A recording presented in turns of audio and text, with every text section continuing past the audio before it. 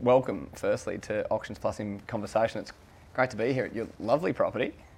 Yeah, thanks, Ollie. Good to have you here, and it's certainly a good time in the season to be here. Anyway, it hasn't looked much better for a long period of time now. Can you tell us a little bit about where we are in Australia? Yeah, righto.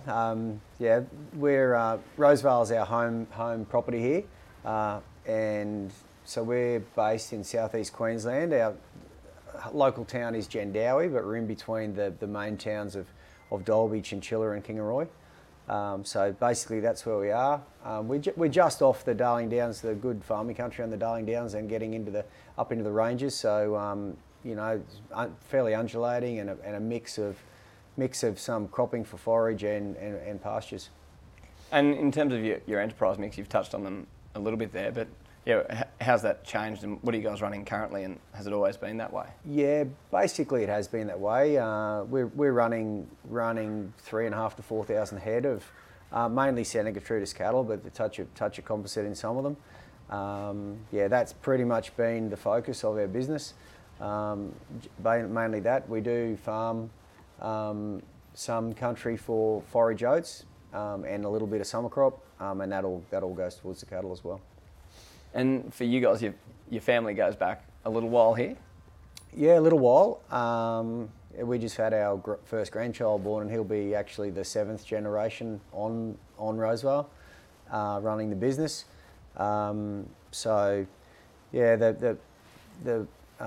property was established in 1883, and the Santa Gertrudis stud established in the early 1950s. So.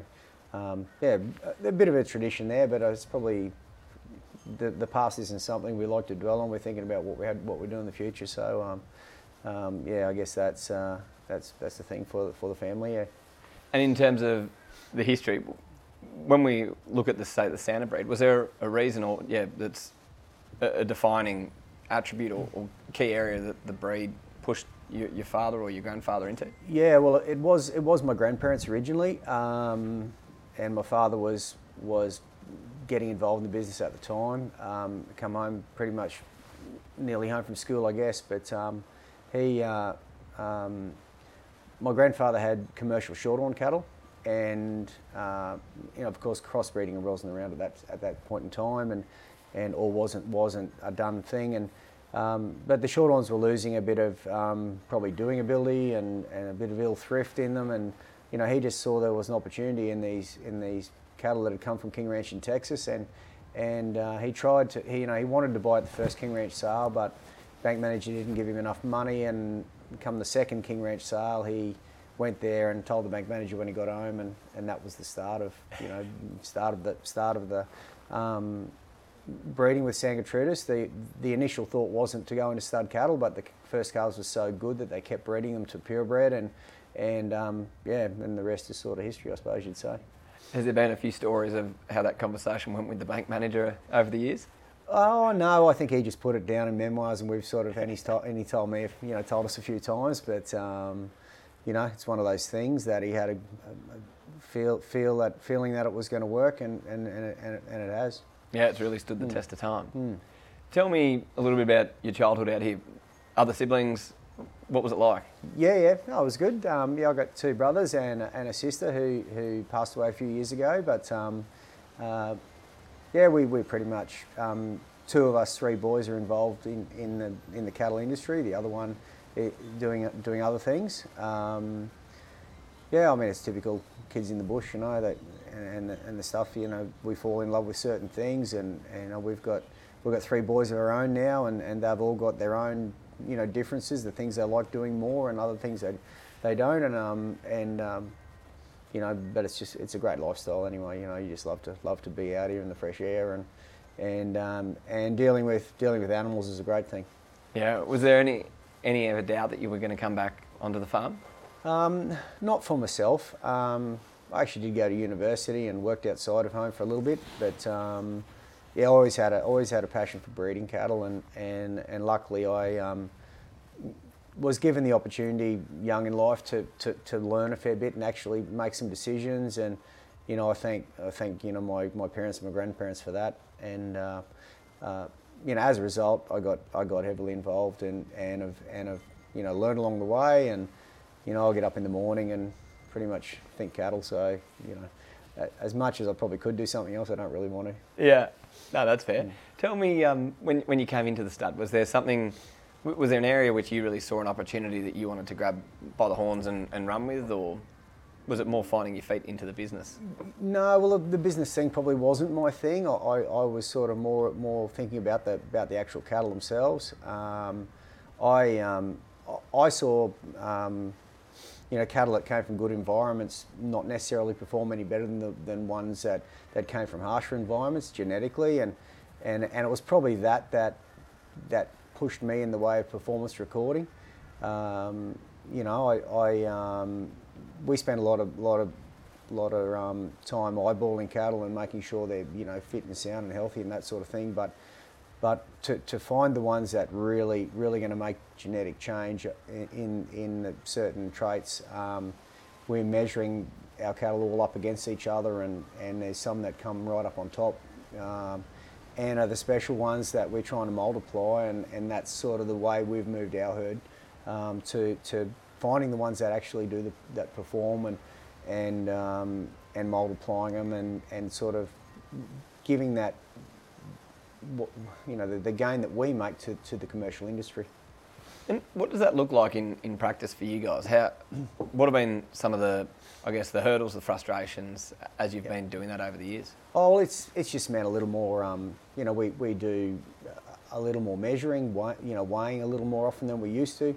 Not much more, and things like semen testing, semen morphology testing, that type of stuff. We've got 3 days ahead of us this week with doing just that on our private sale bulls, and finding those animals that cover all bases to move on to the next generation with is something that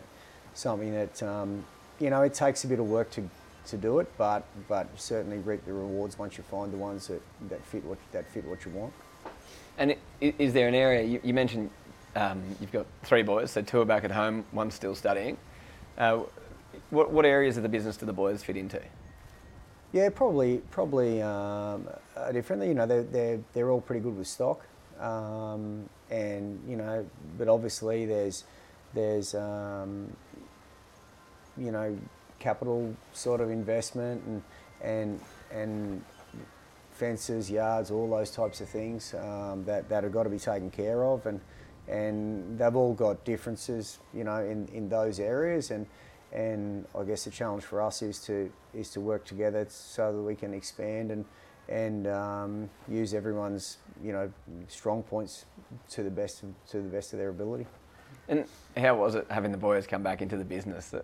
Not just coming back for a few weeks during holidays or whatever, but fitting back into the mould of the everyday? Yeah, well, it's good. I enjoy it. I can't really see the point in doing it otherwise. You get to a point in time in your life where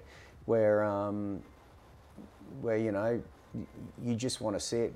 You want to see things go on, and I guess got to be mindful of the fact that I changed things when I came home, so we should be embracing the fact if the boys want to do things a bit differently, we should go with them. So that's probably going to be challenging for myself, but yeah, it's just something that's exciting. Yeah, absolutely. And tell me, that being a generational business with such history that you guys have, back to 1883, you said before. So, do you feel pressure at times, like when the seasons are getting tougher and things are drier and harder? Do you think, oh shit? Yeah. Well, I mean, it was difficult certainly in that really dry time we had a couple of years ago, and we're enjoying it. We're enjoying a better time now, but yeah, I don't know. I've never felt any pressure at all. Like this is the stuff I like doing, but I think if you have a focus on something you really want to do, then those sort of hurdles are just they're in the way a little bit, but you can work around them. Yep. No, I like that. Bit of life advice there. I did write that down, actually. As long as you like doing what you're doing, you'll be able to keep going. On the stud front, so can you tell us a little bit about the history of the stud? Yep. You mentioned, came out of the US originally, but Yep. how has it evolved? How have the numbers grown over the years? Yeah, well, King Ranch came into Australia with the Santa Gertrudis and employed used a number of people that were strongly in the in the Australian industry, and sort of came in with a big financial backing, so they could get a good foothold. Like they established themselves as a breed when it was difficult to do that, because the traditional British breeds were pretty well entrenched in people's minds and their herds, and they didn't like a lot of the rural industry don't like change, and King Ranch had the ability to, Mr. Clayberg that developed the breed was a really strong personality and knew what he wanted, and they funded a lot of things. So the people that became interested in the breed, King Ranch sort of fostered them and mentored them along the way. So that was a strong foundation, but there was huge opportunities for the people that use the breed when they cross them with their and generally British cattle, but sometimes some Brahmins and that later on in the later time, but they got such gains genetically, and bred some good cattle, that the results drove the expansion of the breed. Well, I guess that's basically it. It was a really strong foothold they took, and the breed expanded as a result. And for you guys back here, off the back of that success, obviously you guys are one of the businesses that have seen that and continue to see the benefits of that. How did you guys start off? Was the view to be smaller players early on? Yeah, well, originally it was just to be a commercial, to breed commercial cattle, and then the first calves are so good. So we are holding our 66th annual sale this year, which is the longest running on-property bull sale of any breed in the country. Yeah, wow.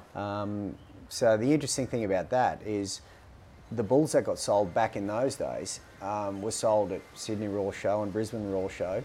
So, there wasn't on-property sales, but the first bulls that my family had to offer were crossbred Santa Shorthorn bulls, and they were yearling bulls, and that being crossbred, they weren't eligible to go to a royal show, and so to have the sale, they decided they'd have an on-property sale, and that's how it started with a small number of bulls originally, and it was pretty successful, and so it just went from there. You were mentioning before we jumped on for our chat that you had some pretty fond memories of sale day here over the years. As a young fella, what were some of those highlights? Well, I think sale day is pretty exciting. It's a pretty exciting day. I mean, there's a big build up to it. A lot of work goes into it. A lot of people come along. People that start off as clients and generally end up as friends. And you have a lot to do with them, and of course you have a lot in common with them, but you become friends with a lot of them, and so it's exciting. The results are getting good results. It's good, but you don't always get that, obviously. And I remember going through the times of the beef depression in the 70s. That was, I was only a baby at that stage, so I didn't experience it. But looking back on the results of those sales, people just wouldn't think it possible at, the way that the industry's been going in the last 10 years. But swings and roundabouts, it quite possibly could happen again, and won't get down to those same dollar head values, but relative to inflation and all that type of stuff, who knows what might happen. So, what have been some of the key learnings for you over your time at the helm? I think I'm pretty much focused on having animals that will perform for people. Like we can have them big and fat and that type of stuff at sale day and be really impressive, but the thing that makes people come back year after year after year is if they buy bulls that actually get the job done for them and come and so they feel like they want to come back and get some more. So probably that's the thing that I take on board as much as anything, and you know, and dealing with, you know, there's obviously with genetic variability, there's always going to be some bulls that you know, don't do quite as good a job as they should, and you know, when that situation happens, then you know, we're happy. We want to be looking after clients. You know, I mean, if you go to Target and buy a toaster and turn it on, it doesn't work. You want one that works, don't you? So that's sort of the mentality we take, and you know, that's probably helped us go as long as we have. You know. And so, where the business is today, what are your goals for on both the stud side, but then also kind of your commercial business side as well? Yeah, well, our goals as far as you know, we've expanded to, you know, we used to be selling maybe 50 bulls, and now we're selling 450.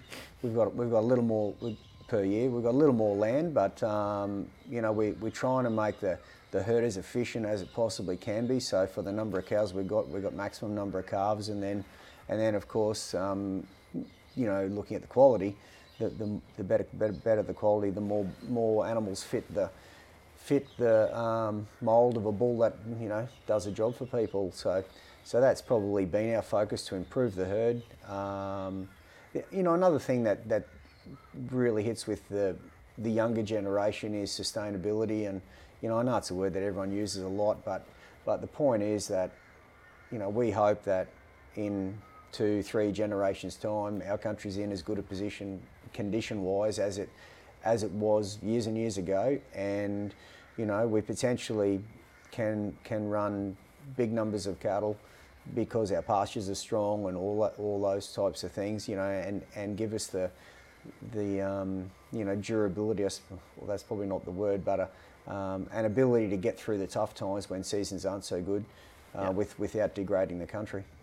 And I think, looking back at the history too, you've certainly been able to prove that in the past, and it's continued to build on that. Yeah, I guess so. And you learn along the way, you know, like a lot of it's about timing and getting calves off early and getting cattle sold if you need to reduce stocking rates and that type of thing. So, yeah, I mean, every dry time or flood or whatever it might be is different from another one. So there's different you know, things that have to be put in place and management decisions made. But you know, hopefully that's been the good thing about having generations involved, because generally they've seen that happen at some point in time. To give you advice along the way. Tell me, the shifting dynamic, has there been a shift over the last few years with more young people now starting to step into kind of management roles in their own commercial businesses now that are turning up around your sale time? Yeah, I think there is. You know, certainly in my generation, less people came back to their farms, especially in our local area. We don't have quite as big a land parcels as what, you know, the extensive areas have. So, you know, generally there wasn't quite the opportunity for every property owner's child to come back onto the land, especially depending on how big the family was, of course. So, you know, I think the industry's been in a really healthy state lately financially. So there is been more opportunity for the latest generation to return to the land, and we've probably seen that. And you know, I think it's made it given people the ability to do that, just the financial reward that we're getting.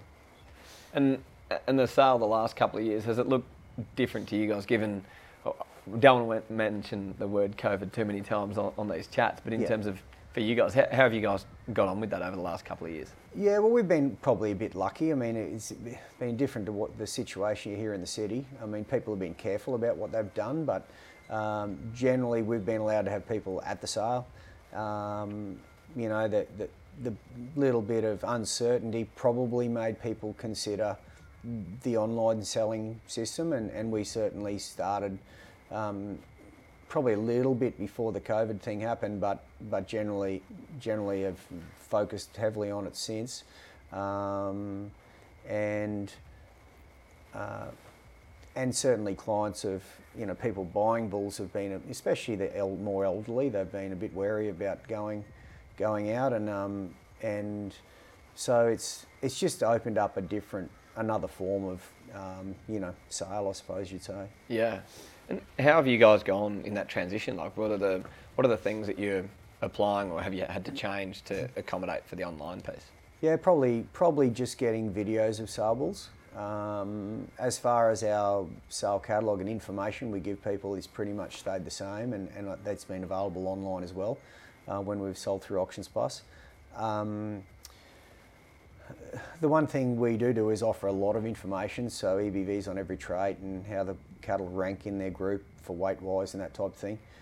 So, you know, I don't think the online thing works that well if there's no information. Mm-hmm. I think people need a little bit more than just a picture of a bull to make them know whether they're making the right decision when they don't get to see it. So that's been, you know, that's backed our probably thought process and made us feel like we're doing the right thing as far as that's concerned. And for you guys around getting that information out to people in time, far enough in advance for sales, have you had to change any of your timelines? Well, probably not. The only difficult thing we find is because we prepare our bulls on pasture, mm-hmm. generally. I mean, when things were really tough there about 3 or 5 years ago, we were supplementing at times. Yep. But as soon as we could get enough oats crop, we'd get them off that. So, because we know they need to be set up to go out on the pasture because that's where they all end up. So if we got, you know, a month out from sale and we all of a sudden had oats starting to be ready, we'd take bulls off feed and put them onto oats, knowing that we're going to set them up better for when they get out. But the only problem we have is because we do prepare our bulls on pasture. I mean, they do well on oats, so but they generally clean up later because you haven't had them on grain for a long period of time. Yep. And so they don't look fat and sort of and right up there condition wise and as impressive in the videos. So the one thing we have found a little bit difficult is getting a video out in time for people to see it, the video's out in time for people to see it, but also have the bulls looking in as good a condition to show off what they are like, you know? Yeah. Yeah. And for you guys, how much of that's the video side of things? Are you guys managing that yourselves? Are you bringing other people in to help out with that? Yeah, no, we've had Matt Sowden coming and doing it for us. So he does he and his wife do a very professional job of it.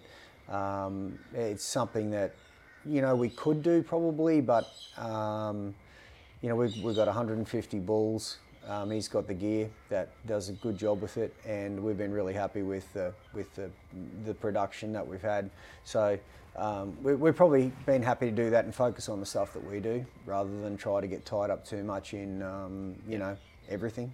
Just another thing to worry about. Yeah, that's right. Yeah. In terms of, so one question we've been asking everyone, and it's interesting getting the different takes, but so in the lead up to sale day for you guys, and incorporating online as well as your physical sale, yep. What does it look like kind of 1 to 2 months out, a week out on sale day? What are the key things that you're thinking about, decisions you're making, info you're sharing in the lead up to sale day? Yeah, I guess, well, we're sort of pretty much business as usual. The fact that we had them on pastures doesn't mean we change a lot, you know. We have them moving around onto as fresh a paddocks as we can, I guess. And so, you know, sometimes I don't see the bulls for 2 or 3 weeks, and it doesn't worry me. I know they'll be all right. You know, there'll be an odd one that'll be lame, but that's just bulls fighting and that sort of thing. And just leave them be and let them do their thing themselves, pretty much. You know, we'll try and get advertising done and that, and as everyone else would, you know, other people would as well. But yeah, I mean, we don't put that much emphasis on doing anything any different to just the general day-to-day stuff. Let the cattle do what they do themselves, and just kept people informed of what we've got. Get the catalogue done. You know, that's a pretty big job. Getting it out there to as many people as we can, and we do a lot of. You know, I encourage people to not just look at the catalogue, but if they've got any questions, to ask us, you know, and tell us exactly what what market they're sort of selling into or what they're looking for, and we can steer them in the right direction with the right animal. So that takes up a bit of my time, but I'm happy to do that because I want people to get the right article. You know, sometimes you sit there in the sale and you see a bull knocked down to someone and you think, oh, geez, that bull's not going to do the job that they want. Yep. I wish they had have asked me, and I would have said, well, these other 4 or 5 would have been, you know, probably more suitable, or whatever the case may be. So it's great seeing the right bulls go to the right people, because they're all a bit different, you know, and people are wanting different things, and there's different genetic sort of makeups in the bulls. So anyway, it's all interesting. Yeah, and then how quickly after the sale happens do you get the bulls off to their new home? Yeah, pretty much straight away. So we they get on trucks from here and go. Like, we don't expect them to be out there the day of the sale. Like, there's plenty of flexibility there, and depending on when trucks are going and when people want the bulls. You know, we had a couple of periods there where people were very dry, and some bulls didn't even leave here for 4 or 5 months, 6 months even. You know, that was a bit odd, but a bit different to the usual. But people were in situations where it wasn't easy, and you know, we appreciate them coming back as clients, so we're happy to chip in and do our bit when they needed a hand out. Yeah. Now tell me, where to from here for you guys? You've got 2 of your boys back home. Maybe is a third showing interest in? Yeah, quite possibly. So we've got the 3 boys. I mean, obviously, you know, like all businesses on the land, you're trying to expand to keep your economies of scale. It's a difficult situation at the moment with the way land prices are. You know, you don't want to go stupid about it, but you know, there's certainly going to be opportunities, and we'll be looking to find some down the track. And in the meantime, just do what we do well, and hopefully get rewarded, you know, financially for it. Which gives us the ability to expand from here on in, you know. And then, you know, obviously each of us will want to do things a bit differently, so there's a chance for them all to do that. Well, David, thank you so much for sitting down and having us out here for a chat. It's exciting. Spring stud season's coming, and good luck with the sales up ahead. Yeah, thanks, Ollie. Yeah, those spring the selling season comes on to us quicker than we think. You know, it just grabs us all of a sudden, and you think, geez, I've got to go and do this, and this, and so, you know, at the moment we're busy weaning calves and that sort of thing, and semen testing some bulls as we're moving forward. But yeah, you get to a point in time when you think, geez, I better hurry up and do all those things. So she's on. Yeah. Yeah, squeeze in that holiday if you want to, because all of a sudden it's going to be too late. Yeah, that's right. Yeah. Yep. Good on you. Thanks, David. Cheers. Right, Ollie. Thank you very much.